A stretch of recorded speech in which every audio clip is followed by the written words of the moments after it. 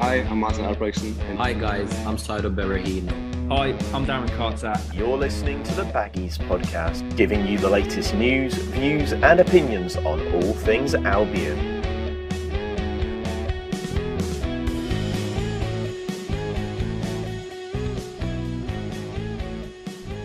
Hello and welcome back to another season of the Baggies podcast, where as always we'll be giving you all the latest news, views and opinions on all things Albion. Today we're back for a new campaign and we're here to take a look at Albion's 22-23 campaign, reviewing the summer window so far, sharing some predictions and radiating a bit of pre-season positivity needed as we head into the new campaign. And for that we're joined by Elias Burke, the new West Bromwich Albion reporter for The Athletic. Elias, how are you doing, mate? Welcome to the show. Thank you for having me. Yeah, really good. Enjoying it. First couple of weeks really covering West Brom. Obviously, I'm an Albion fan, so it's a privilege. And I was down at the Hawthorns this weekend for the match, which was like an experience because obviously I'm used to going to the matches as a fan and sitting in the press box and stuff was kind of overwhelming at first. It was just, a great feeling. But yeah, thank you for having me on and look forward to doing this. Yeah, it's a pleasure. And yeah, as I said, you are a boyhood fan of Albion, so you know your stuff and you know your stuff about the club, and it must be a great experience to begin covering them in such detail on The Athletic at the moment. Yeah, well, I mean, my first season ticket I think I had when I was 4. So that was it 03-04 season, and I've kept it. I thought it was a couple of years when I was at university that I wasn't able to go as much. But I kept it until last season. So last season I was covering Derby for The Athletic, but I still had a season ticket in the Bromwich Road. So whenever I could get down, I'd go. Obviously just unbelievable. And working for The Athletic, it's so good. I mean, there's so much kind of scope to explore things in greater detail and stuff, and so much license that you're given by editors and whatever else to really kind of delve into really interesting and deep stories. And as you say, doing it as a fan of your club, going around the country, following them is something that I probably would have done anyway. So being paid to do it, I can't lie, you really can't complain. Yeah, absolutely. It really is a dream role really for Albion fans. But yeah, you've been doing a great job so far. And towards the end of the episode, we'll have a little bit of a chat about what you've been sort of up to and what sort of stuff we can look forward to. But Elias, of course, you managed to catch most of these pre-season friendlies played. Always err on the side of caution with pre-season friendlies because you never quite know whether that's going to reflect what's going to happen in the main season. But how would you assess things so far? Of course, it was a trip to Portugal that started off the pre-season and then back to England for a lot of away friendlies and then finishing off with this Hertha Berlin. How were things really in pre-season? Yeah, that's the key, I think. I mean, you touched on it there. You can't really delve too deep into the pre-season matches and stuff because I mean last season, granted we started the championship season really well under Val, but the final match of pre-season ended with a 4-0 win away to Blues, and that was arguably the best performance of the season for us completely. So you can't go too deep into those, but I think it's gone okay.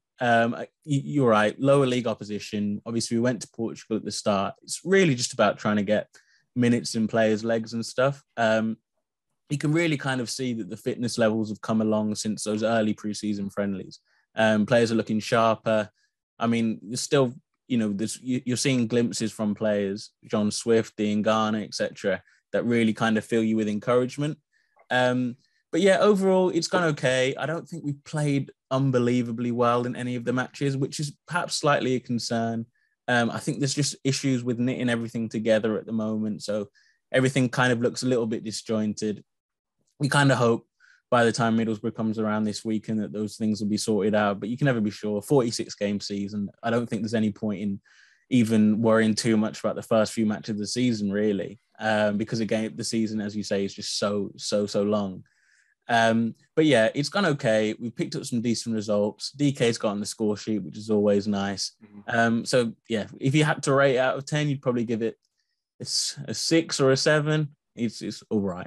Yeah, all right, I think is the word I'd use to describe it as well. Yeah, there's been some, of course, I think there was a lot of alarm bells. I think the game against Stevenage where, you saw the sort of overreaction from everybody going, oh my God, we've just lost to Stevenage. But as you said, the pre-season results I've seen us have some brilliant pre-seasons in the past, and I've seen us really struggle when it comes to the league, and I've seen us nearly lose every single pre-season match, and go on to have some of the best seasons I've seen as a fan. So yeah, you can't really read too much into it, but I suppose in some ways you could with the lineups that have been chosen. Of course, Hertha Berlin last Saturday and Oxford the week before. Do you think that we can kind of draw anything from the lineups that Bruce is picking and sort of the formations that he might go for? Yeah, I think definitely on that sense. I think 4-2-3-1 appears to be what Bruce is kind of like erring towards, and it certainly makes sense with the signings that he's made. Obviously, Yukuslu having a 6, having another person in that kind of double pivot makes sense, because Albion are kind of short on numbers there. Livermore obviously missed the game on the weekend with illness. That just leaves Moa and Malumbi really with Castro out on loan and stuff. So definitely adding another person into that too makes sense. I think adding obviously Swift as a number 10. We don't really have a recognised number 10 outside of Swift. I know Wallace has played there a little bit.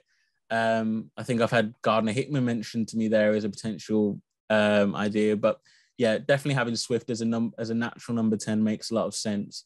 Wallace as well, having another wide player, wide right. I mean, it just kind of makes sense that 4-2-3-1, that seems to be the system that he's going for, etc. So yeah, on that front, makes sense. In terms of the lineup against Hertha Berlin on the weekend, Phillips started on the left. I've had it mentioned to me that maybe that might make a little bit of sense against Middlesbrough. Isaiah Jones, obviously a massive target, or one of their star players at right wing back. Maybe having that experience and kind of discipline of a older and more experienced player there can kind of help negate that threat a little bit. But then I've also had people say to me, you know what, West Brom are one of the best teams in the league. Why not just try and play against them? And you can understand both arguments, really. Definitely going away to Middlesbrough, first game of the season. If you want to err on the side of caution, I don't think you can be blamed too much. I think you can read into that. I think DK came off the bench and obviously scored, and that was massive for him. And I think that will probably warrant his place next week. Grant's done really well. Whether he'll start with Grant or not, it's a different question. Obviously, Grant played so much of his minutes last season from the left. Yeah. Does he play up front this season? Does he play off the left? There's so many questions. But I think one thing you can really kind of take away from these preseason friendlies, in terms other than the 4-2-3-1 and the points that I've made just there, is the sheer depth of attacking quality that we've got. I mean, you brought Dean Garner on with half an hour left, was it? And then he's just kind of changed the whole game immediately, really. DK came on at the same time as well and scored. So I think that's going to be a big theme throughout the season in terms of having those numbers to go to, especially in the 46-game season, the condensed schedule because of the World Cup, etc. There's, I think, a big kind of takeaway is Bruce's willingness to switch things around at the front in attack, which I think is really encouraging, to be honest. Yeah, especially with those 5 subs as well in the Championship. That's, I'm sure Ishmael would have loved to have had this, because of course he's got like another 3 front players on the bench, and he, at Barnsley, he used to love just switching the front line on and off. So I suppose he would love that, but he's not with us anymore. But obviously Bruce is going to love having those options with him, and I think everybody offers a slightly different thing in that front line. So I think that's always going to help with rotation, and as you said, the more condensed schedule now. And yeah, well, I suppose the transfer business, you touched on John Swift and Jed Wallace there. Of course, creativity was a massive issue for Albion last season, especially as Bruce took over, and he wanted to play sort of a 4 at the back as he started with, and realised he doesn't actually have any number 10s, which I suppose, as you touched on there, John Swift is probably going to be a massive part of. How have you rated those 2 transfers, and do you think they can solve that massive issue? Yeah, so I've spoken to a few fans about this, and we were talking about which, obviously every player isn't going to play every game, especially as World Cup season, 5 subs, condensed schedule, etc. It would be just too harsh for them to play in Saturday, Tuesday, Saturday, Wednesday every single week. So we tried to break down which of these players do you think in this Albion squad at the moment will probably play the most amount of matches. And then I kind of settled on probably Swift and Wallace, which is kind of, shocking, I guess, because they're our new 2 signings. But really, without them, you kind of think that, especially with Swift, who's a number 10, as I said, we don't have another one. everything kind of doesn't make as much sense anymore. Then you'll have to go to a 4-3-3 maybe, or maybe even 3 at the back, obviously, that you trialed last season. So I think excellent signings, to be honest. And, it just represents unbelievable business early in the window, free agents. You got them in before we went off to even preseason training. So they've been around the group now for a while. They've done the whole process with the rest of the group. They know the players and stuff. From what I'm led to believe, they've already having a big impact in the changing room, especially Wallace. I mean, Swift is a character, but Wallace is apparently, yeah. I wrote a piece where I kind of highlighted that one of the club staff have already compared him, to Chris Brunt, which is obviously massive compliment in West Brom history, I guess. But yeah, just 2 really, really good signings, really good characters, add a lot of quality into the team in areas that we really needed it. And yeah, you talk about the creative department. We don't really have any replacement for Swift. With Wallace, it's maybe a little bit different because we've got the numbers and stuff, but we're in a really good place. And shockingly, I guess, last season you talk about the creative department as our biggest weakness, but now you might say it's our biggest strength.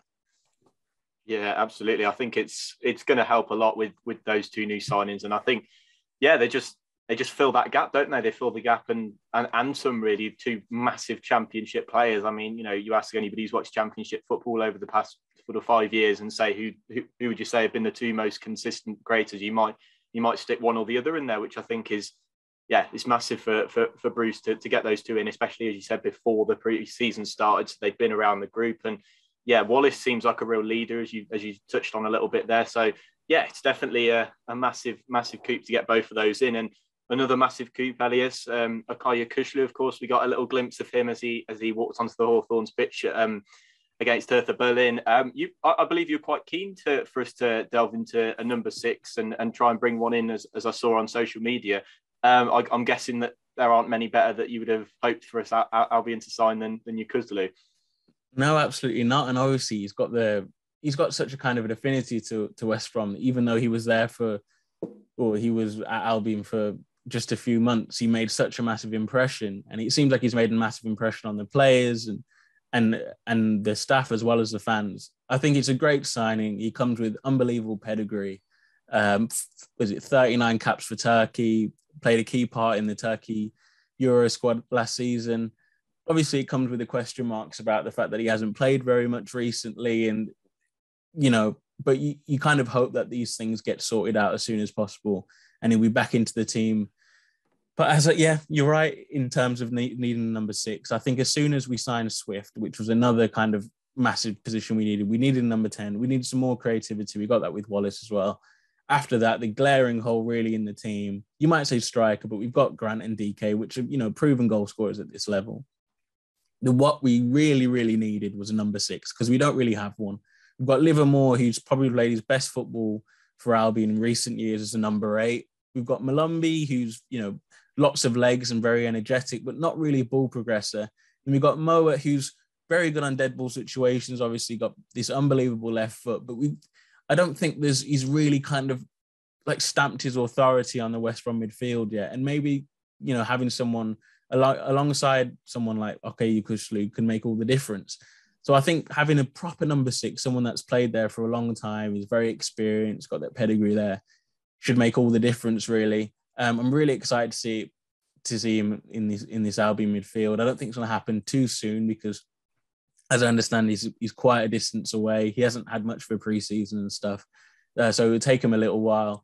But once he's right underway, once he's got some minutes under his belt, I think we'll see that quality. And in terms of quality, really, in that position, there's not really many teams that you can really compare him to. I mean, a 40 cap Turkey international is very impressive for Albion.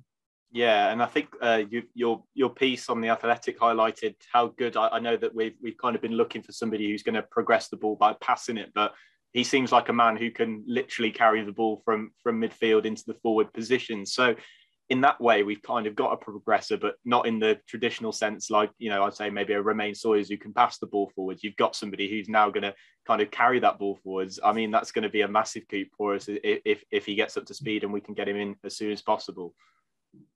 Yeah, agreed. And I think that's definitely something that we've been missing, someone to really kind of take the ball out of defense. I mean, Ajay is kind of a highly rated within the club in terms of his passion and stuff, and he can carry the ball as well. But what you need is really someone. I think I shared a video the other day of West Brom playing against Millwall in that season where we got promoted. We won 2-0 at the Den. And one thing that you saw immediately was just how quickly we were getting the ball through the third. I mean, it went from Johnston to the defenders to Sawyers to Kravinovic or Pereira, and then out wide or through to Robson Kanu. And within the blink of an eye, really, it happened so quickly. And that's what Albion need to get to this season. I think we've got so much quality in those creative areas. If we're playing against low blocks and stuff, we need to, at every opportunity, try and move it as quick as possible. And, Akai can do that. Maybe it's not through passing, but you can dribble past players. And I said in the piece that he grew up playing as a winger, so it kind of makes sense that he's kind of so comfortable beating players and stuff.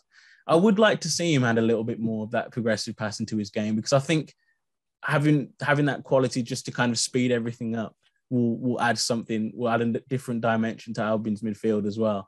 But definitely, yeah, I'm in total agreement with all the fans, really. It is a good signing. I know I've said that I've got my reservations and stuff, but it absolutely is a good signing. And if you would have given me Okai at the start of the window, I would have bitten your hand off. So I can't be too critical, that's for sure. Yeah, absolutely. Hopefully he'll bring back some of that form. And yeah, as you said, he's clearly got that affinity with fans. So it's really nice to have him back. It just feels right in that sense. So yeah, hopefully we can see him as soon as possible once he's up to speed. And somebody else that we're kind of hoping can bring a bit of their former self back onto the Albion pitch is Grady Diangana, who he's shown some real flashes of the player that we saw under Slaven Bilic and in that promotion season. And yeah, we got a bit of a glimpse of that against Hertha Berlin when he came off the bench and within minutes had taken it on his man and crossed the ball into John Swift for Albion's opener. But yeah, we're kind of hoping that we can see a bit more of Diangana this season. And you again wrote a piece about how to kind of unlock him as well. So yeah, he's definitely an interesting prospect, and hopefully he can be that key man again this season. Yeah, I mean, it was kind of the first question I brought up to Bruce in post-match after the match. I kind of asked him about, what's the kind of deal with Diangana really? Like, we all know he's super talented and stuff, but obviously it hasn't worked for him. Some fans have said it's because we don't play him off the left. Some fans have said that his heart is not in it since joining from West Ham and stuff. There's all these kind of theories and stuff, but there's not really a proper answer as to why we haven't seen the best Diangana since he signed permanently. And Bruce kind of agreed. He was like, yeah, it's my biggest conundrum really since joining West Brom. I think he would have been Newcastle manager at the time when he was kind of tearing up the Championship with us, Diangana obviously. And he was like, yeah, for my money, he was one of the best players in the Championship, really. Obviously, against Hertha Berlin on the weekend, you're right, he came off the bench and literally immediately changed the game. And he's done that a couple of times this season, in pre-season, sorry. So, yeah, we know he's got the talent. We know he's got all the ability in the world, really. It's just a case of what can really happen for him. Is it having a player like of Swift's quality to combine with and stuff? Will that make the difference? Is it kind of playing off the left? Is it really as simple as just putting him on the left, for example? And because obviously he has played most of his minutes really from the right. So there's so many questions, but as far as I can tell this year, it seems like he's bulked up a little bit. He's feeling more confident. He's back to that kind of that player that we saw that kind of took our breath away alongside Pereira, really. So as an Albion reporter that wants to see us get promoted and an Albion fan, I really, really wish that we see Diangana back to his brilliant best, because, I mean, frankly, it makes my job a lot easier having to watch Diangana playing really well than, struggling a little bit. So. Yeah, absolutely. And I think I thought it was a bit of a case of last season. I think he was kind of the sole, he was like the kind of, everybody looked at him as a bit of the sole creator in the side. Like he was the one with the real raw ability. Whereas I think the season before he had, Pereira, Kravinovic around him, who opposition would mark a bit more equally than last season, where I think a lot of teams, when Diangana was on the pitch, were kind of like, oh, well, he's the only one who can really create anything. So let's flock to him. Let's get a couple of men over to him, and he won't be able to do anything. And I think his confidence is sort of drained as that went on. But I think, you know, with Swift and with Wallace, hopefully they can kind of attract, you know, men away from Diangana, because they're equally, if not more dangerous than him, or you know, they could all be equally dangerous. So I think that could help a lot with kind of attracting a bit of attention away from him and giving him a little more room to run into, as we know he loves to. And another thing that could help is having a real striker to aim at, and that striker, of course, Daryl Dike, you mentioned earlier on, and that goal against Hertha Berlin hopefully is going to do wonders for him, hopefully, with his confidence and getting on the score sheet in front of the Hawthorns faithful for the first time. Hopefully, Elias, do you hope that we're going to see kind of the best from him after, you know, it's been a start to his Albion career, really? Yeah, I mean, literally, I think he hasn't even played a full match, really, in terms of minutes. Maybe he's played just over a full match, actually, since he signed for Albion. Another thing that I spoke to Bruce about after the match, I mean, it's been 9 months, I think, since he's played football consistently because of, you know, the MLS and stuff. And then he came in January, and then he had that mini pre-season and stuff. And then kind of came into the Albion starting 11 and got injured almost straight away. And, you know, I think people have kind of criticised him a little bit during pre-season and kind of noticed his touch hasn't really been there, and he hasn't been kind of throwing his weight around in the same way that he did under Val at Barnsley. But it's just one of those things that you kind of have to give time. And, you know, it's right that, you know, he scored a couple of times now. I mean, the first one wasn't great. It was a bit of a scuffed effort with his left. And apparently this diving header actually came off his shoulder, which I shouldn't be spreading around everywhere because that might disappoint people. But yeah, no, obviously I really, really hope that we see it. And I think what also can help him as well is having that real kind of competition behind him with Grant. And I know Albion are in the market for another striker, hopefully, as well. Maybe something that will happen later on in the window, we'll see.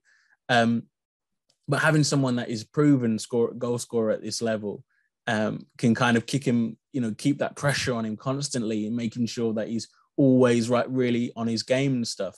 I mean, he's shown a lot of the right attributes. Obviously, he's a really big guy. I mean, you can really notice it in person. I think it was a Stevenage match. Because obviously it's a smaller stadium and didn't have most of the stands open and stuff. We actually went through the players' tunnel to get to the press box. And so all of the players were just kind of there doing their pre-match stretching and stuff. And DK was there on the floor doing the roller thing with his leg, the foam roller thing. And I walked past him. I was like, bloody hell, he's massive. And then again on another one was Button as well. How massive he is. He kind of shocks you.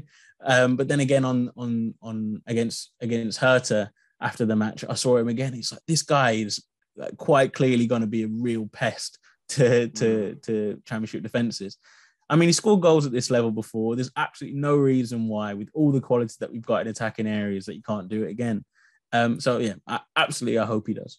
Yeah, he came and did some warm-ups just in front of me where I was sat in the Hertha Berlin game, and it's just his calves. It was like, this is like an Olympic standard physique. I mean, he is massive. And yeah, any Championship defence facing up against DK this season, I think there are going to be problems for them. And I mean, you know, if he can just get those goals in sort of early on, it can boost his confidence, and hopefully we can see him kind of getting back into the rhythm of, you know, being that proper nuisance up front that we need. But yes, you are right, Elias. He is absolutely massive, and yeah, he's going to be a pain.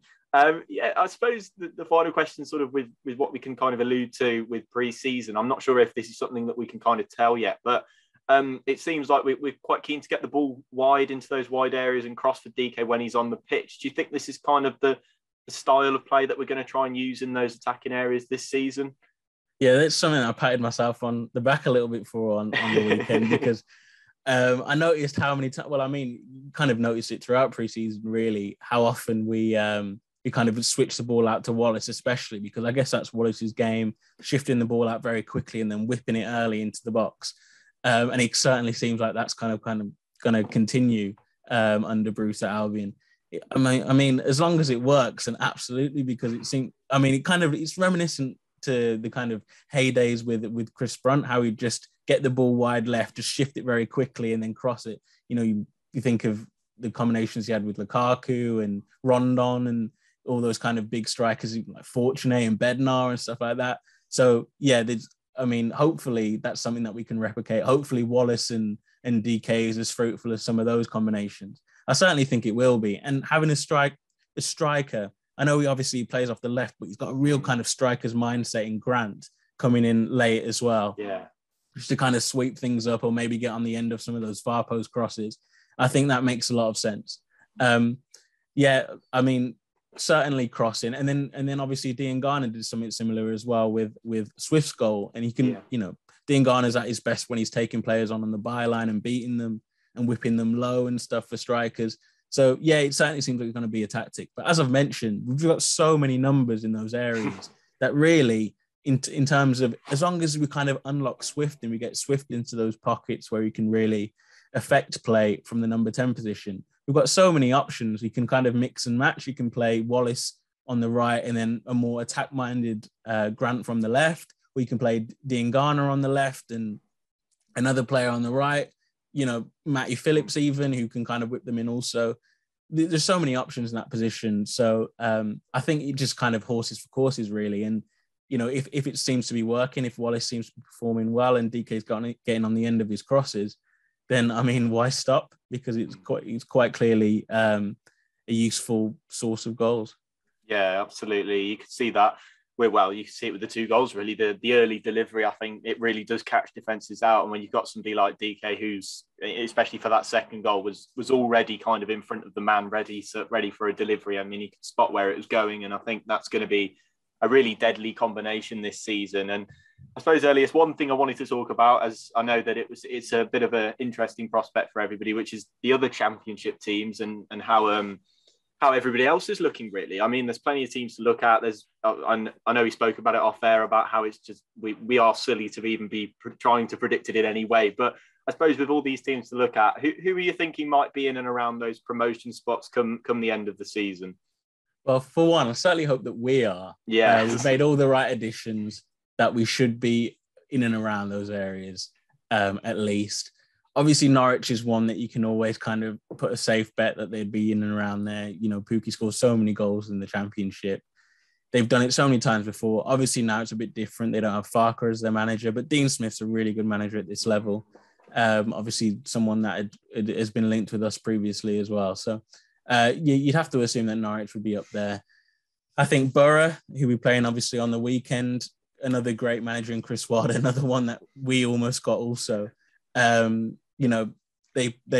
kind of just so well organised and they're so suited to the Championship and they've got quality in their team and stuff as well. Obviously, I've mentioned Isaiah Jones there, that you'd assume that they'll find a way of, being in the top 2 or the top 6 towards the end of the season. The relegated side as well, Watford, they've got, quality players. Whether they'll be able to keep it up, really, I don't fancy them as much as I did like a Fulham, for example, last year, but they're still, I imagine they'll be strong. Burnley's a bit of a weird one. I'm not sure how good they're going to be. Obviously, Vincent Kompany is a bit of a kind of untested, really, in the Championship. But Scott Twine, I thought, was a really good signing. Kind of a really unique player and a player that I assume that will make the kind of seamless step up between League One and the Championship. So there's 4 or 5 teams there that, should be in and around those areas. But as you say, there's always one or two really that just kind of completely take you by surprise. I mean, nobody thought Luton would be up there last season and, they finished in the top 6. Huddersfield, again, obviously they don't have Corberan.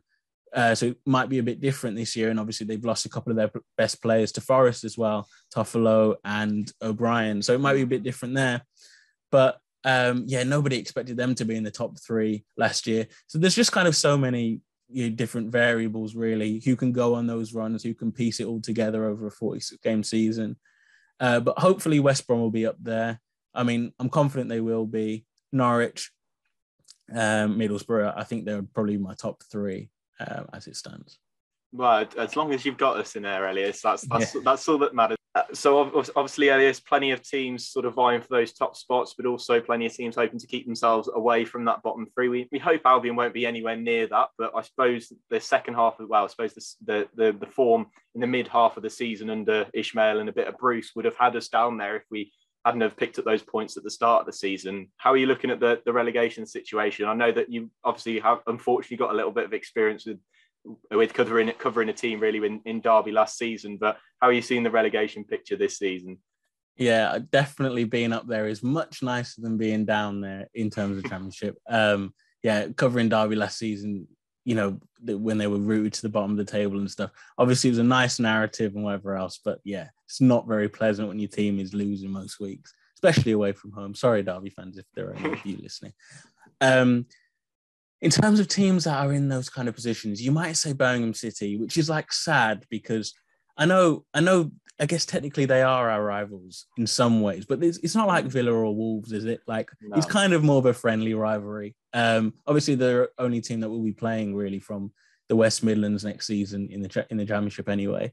So it's just nice to have another team down there. But they're whatever position they're in at the moment. Honestly, I couldn't shed any light into like what Birmingham City will look like next season in terms of ownership, their manager, the playing staff, etc. It's just they're in such a precarious position that you kind of have to say they're one of the teams that could struggle. I know Lawrence Bassini went on TalkSport and said that he'd expect Blues to be fighting up for promotion, but obviously he's not taking the club over.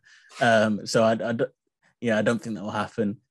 Yeah, Birmingham City, unfortunately, probably you might have to put down there. I think Rotherham, they tend to be one of those clubs that kind of teeter between League One and the Championship, unfortunately.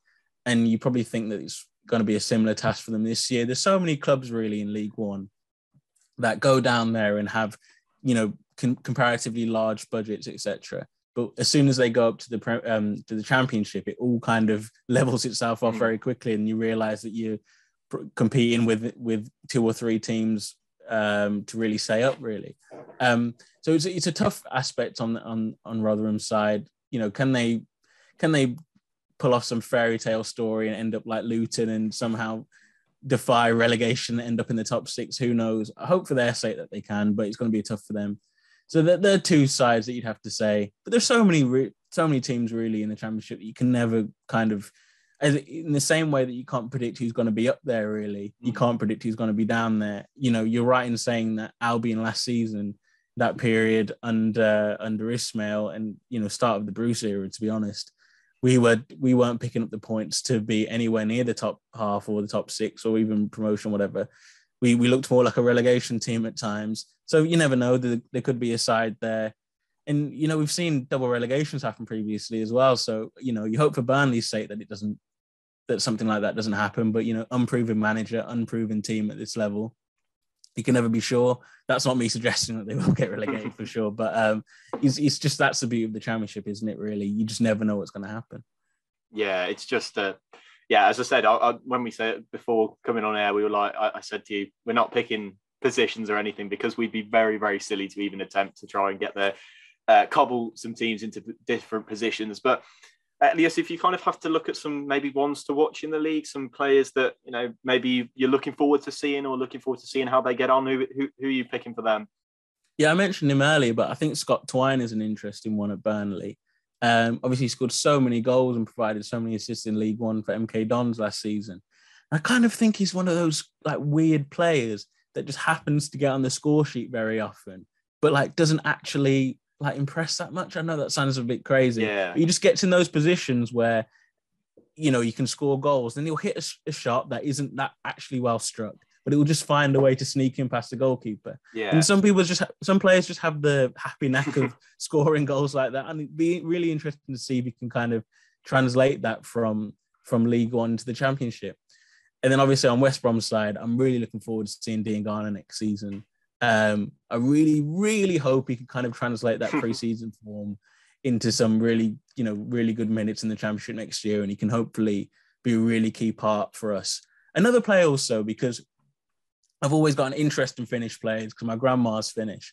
Okay, so I'm always kind of keeping the Finnish national team in the back of my mind. I think this is going to be a really interesting season for Pukki, actually, because he scored so many goals in recent years in the Championship.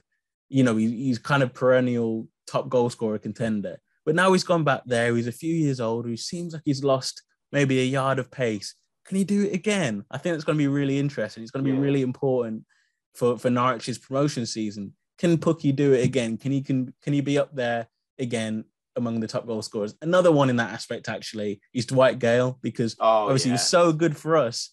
And now he's a few years older. You know, does he still have the same legs? Does he still have that motivation? Can he score loads of goals for Stoke? You know, if he does, then maybe that's a massive kind of point in their favour in terms of promotion as well. So there's so many kind of different stories, but those four that I've mentioned there, I think ones that I'll be looking out for sure.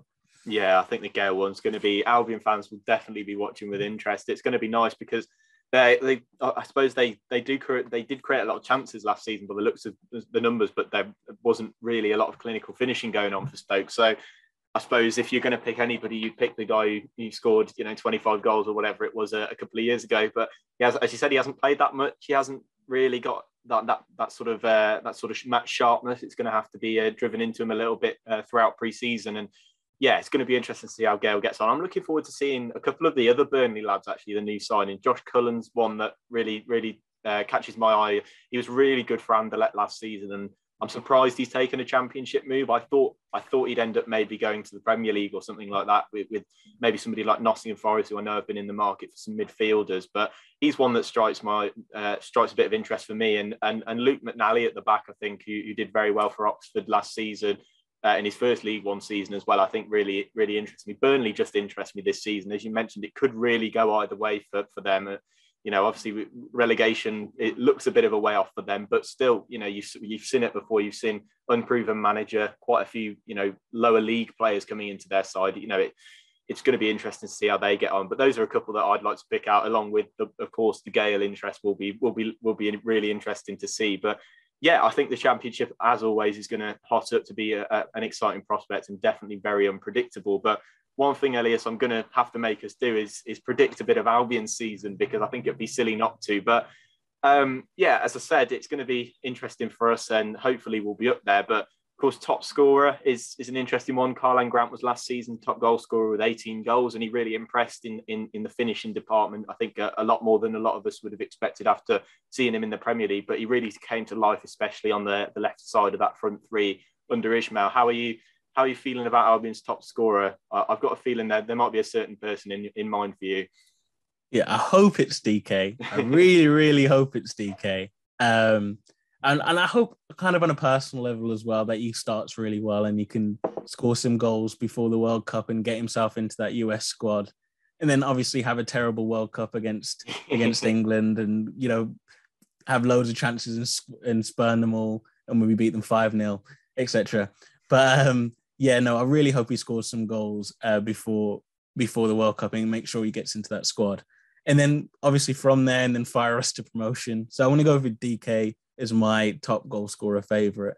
Let's say he ends up with 20 goals, get 15 from Grant, have Wallace chip in with 10, Dean Garner chip in with 10, and I think we'll be on our way to promotion if that's the case. Yeah, that's dynamite. That is, that's like, yeah, it completely it shares around that sort of Gale Rodriguez partnership into 3 or 4 different outlets, which is good. I'd go for DK as well. As you said, on a personal level, he's had a real tough time since joining us. You just hope that he can, firstly, stay fit, which is obviously the main thing, but also secondly, start getting some goals and start showing everybody the Championship player that I think we all saw at Barnsley, and we know that he could be, especially with all the creativity around him. So yeah, DK, I'm looking forward to seeing him. And Elias, are you going for a different name for a player of the season than DK?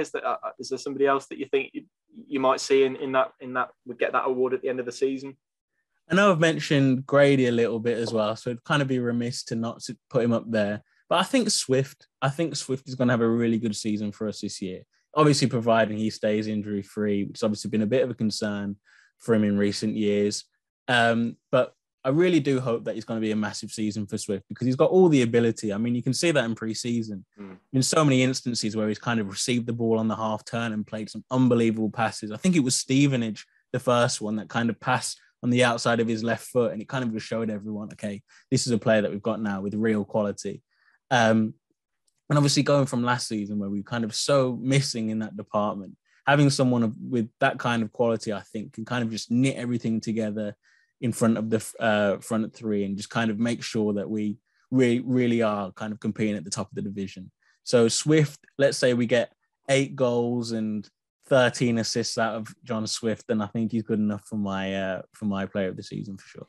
Yeah, it's nice to have so many options, though, isn't it? Really, with players that are really exciting. I feel a bit bad because we haven't really talked about the defence, have we? I feel like we're kind of leaving them out a little bit, and I think this is a big season for Dara O'Shea as well, who of course has just become a father as well, just had his first child. I mean, it's a big season for him as well. Hopefully he's going to get some more minutes under Bruce. So I'd like to stick him in there, but I think the attacking plaudits, if we are to start grabbing some goals and assists, are going to come from that front four. And I think Swift as well. I think he's just going to be everything we've missed. And I think we'll appreciate him more because we've missed a player like that. So I feel bad for copying you though, Elias. I feel like I'm being a bit of a copycat. So if I'm going to go for a differential, I think I'll go for Wallace because I think his delivery is just going to be absolutely deadly from set pieces, from crosses as well.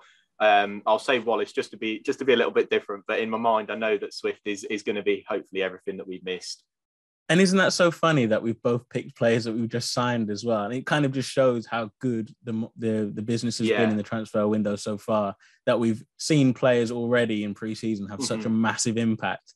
I mean, Wallace has already delivered a few assists, delivered one to Swift, actually. Yeah, that was really good, yeah. Exactly, yeah. And Swift's been playing so well. And again, there you touched on the defence, but that's something that we kind of took for granted last season because that was one department where we were actually pretty good. I mean, we didn't concede many goals.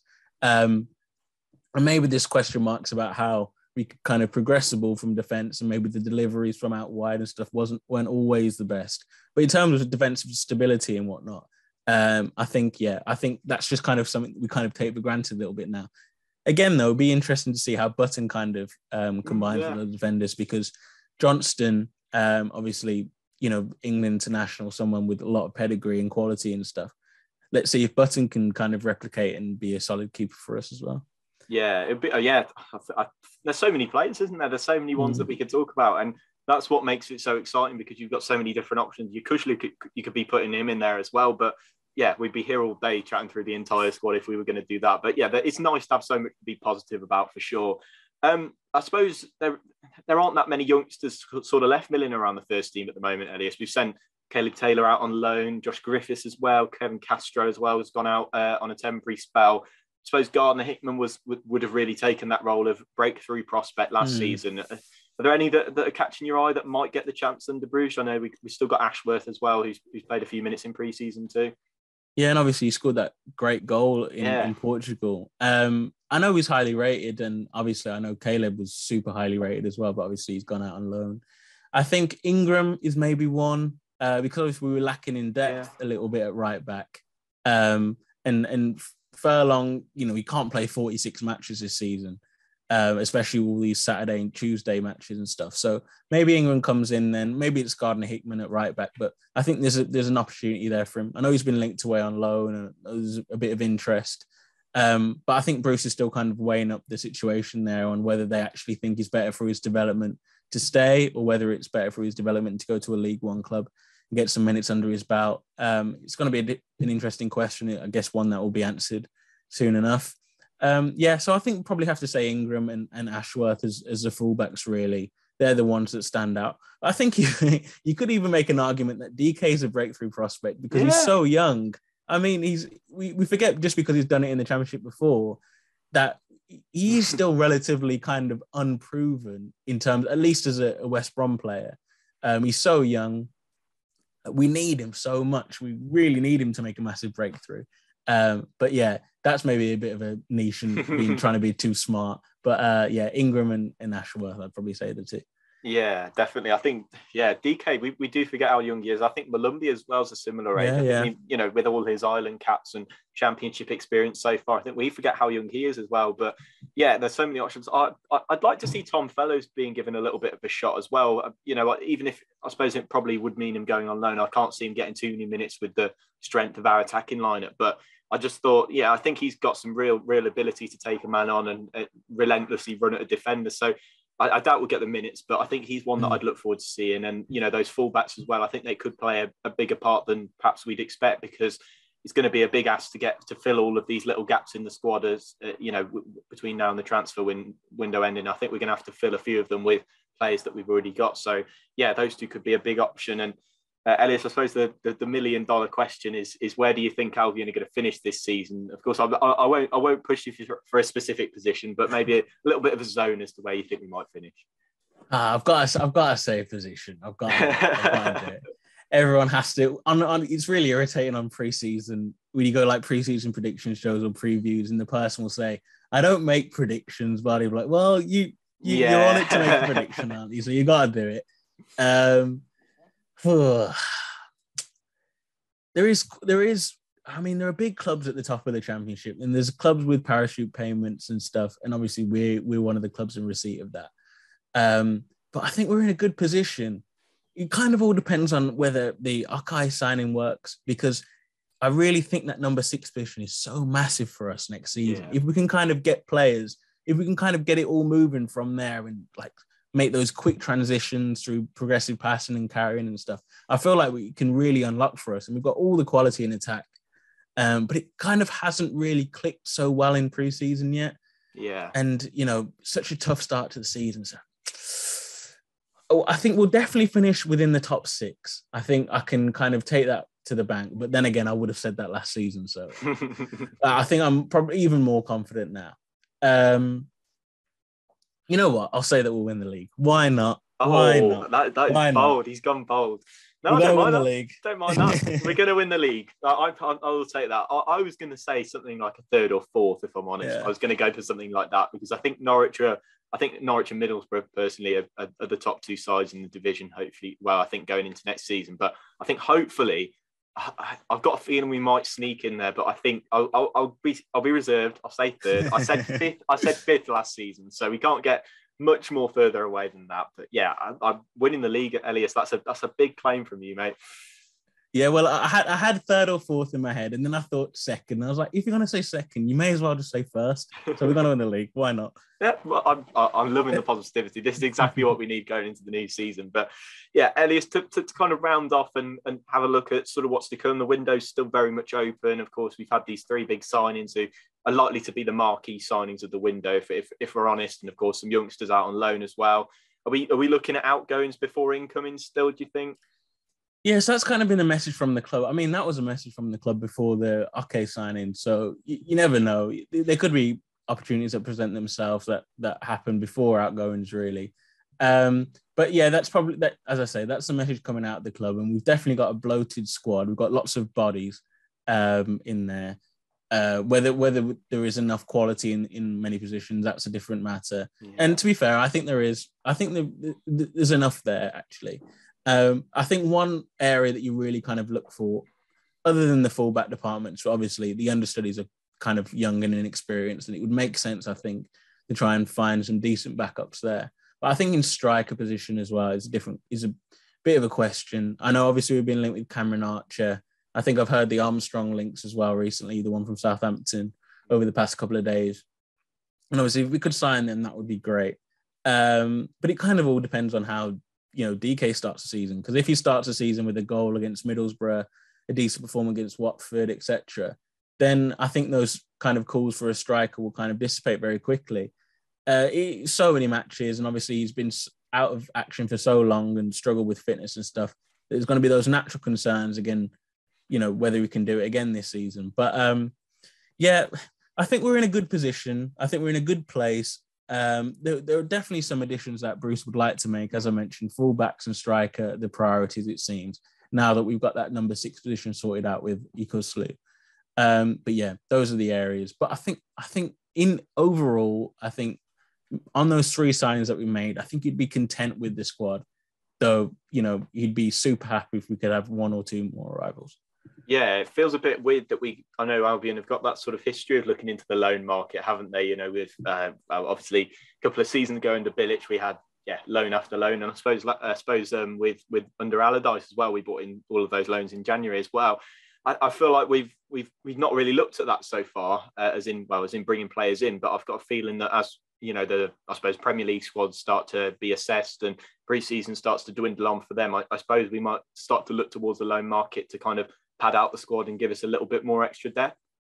Yeah, that's tends to be how it works, really. I think you can kind of point to the summer under Bilic when we signed Charlie Austin right at the end of the window. Was it on deadline day? Yeah. And it's kind of maybe one of those opportunities present themselves towards the end of the window, whether it's, I thought that it could have been something like a Gale that could have come right at the end of the window.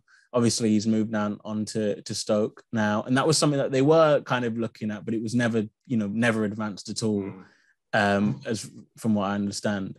So yeah, striker for sure. Like, I think that's something that will probably not get sorted within the next couple of weeks, but maybe as a window goes on and we get towards a deadline day, and as you say, those Premier League squads start to look, and maybe an Armstrong isn't getting picked in the 11 a little bit, and maybe he's not even being picked in the squad, etc. Then you'll kind of kick up a fuss and maybe get a move to us. And obviously, if that's the case, then that's great, because he's a great striker at this level, isn't he? So I hope so. Yeah, hopefully. Yeah, hopefully we can kind of bed out the squad a little bit. But as you said, if we finish the window now, I'm not complaining at all. They're three, top tier Championship quality signings that we bought in for free. I know that they'll be on a bit of big wages in comparison to the rest of the squad, but you look at it and you'd say that that's pretty good business. But Elias, it's been a whirlwind of a prediction sort of episode, but it's been a pleasure to have you. Before we kind of let you go, is there anything coming up on the Athletic? Anything you've done recently that you think Albion fans might enjoy reading? Yeah, thanks, Lou. It's been really good, really fun to do this preview with you, and kind of like collate everything that I've kind of seen over pre-season and stuff, and then look forward to the season. I'm really, really looking forward to it. In terms of what I've been writing on the Athletic, I did a piece over the weekend on Yukuslu that went up on Monday, so that would have been a few days ago. Interesting to kind of look at the player that Albion are signing, really. So I did a bit of a deep dive into him statistically, looked at all of his strengths, a few of his kind of deficiencies as well. Kind of the numbers prove that we are signing a player that is really kind of talented and quality at this level. So I think there's a lot of like really nice graphics in there as well. I spent a lot of time with it, so I think you'll enjoy reading that one. I think a column's going to come out recently within the next couple of days as well on Steve Bruce and kind of the pressure that I think he's under a little bit as well. It's a big season for Bruce. Over 1,000 games as club manager. Does the fire still burn for him? Can he kind of alter this squad that was so kind of focused towards Val ball and stuff? Can he turn it into a team that can perform, win matches and play nice football and stuff? So those are questions that I want to look to answer in that. That'll be a nice read. Yeah, there's going to be lots of stuff to come over the next few weeks as well. I'm really looking forward to it. And the big kind of piece that I've done since becoming the Albion correspondent was the interview with Romain Sawyers. Yeah. And if you haven't checked that one out, I think that's a really, really good read. And, big thanks to him as well, because he kind of bared it all out to me. So, yeah. Yeah, they're all very good options. And obviously we'll leave a link to your sort of author profile on the Athletic, so everybody can go and have a look, and obviously drop you a follow on Twitter as well. But Elias, thank you so much for joining me. It's been a real pleasure chatting about the season ahead and getting those positive vibes into the podcast as well. So thank you so much for joining me. Wicked. No, honestly, it's been a pleasure. Thank you very much for having me on. Yeah, it's been a pleasure. And thank you to you, listener, for joining us as well. Remember that you can find us on all your podcast platforms, or if you fancy watching on YouTube, then that's also an option if you just search the Baggies podcast and leave us a nice little review as well if you've enjoyed the episode. But yeah, there'll be podcasts coming thick and fast now we finish the summer break. And yeah, looking forward to the season ahead. But yeah, thank you very much for listening, and we'll see you in the next one. Goodbye.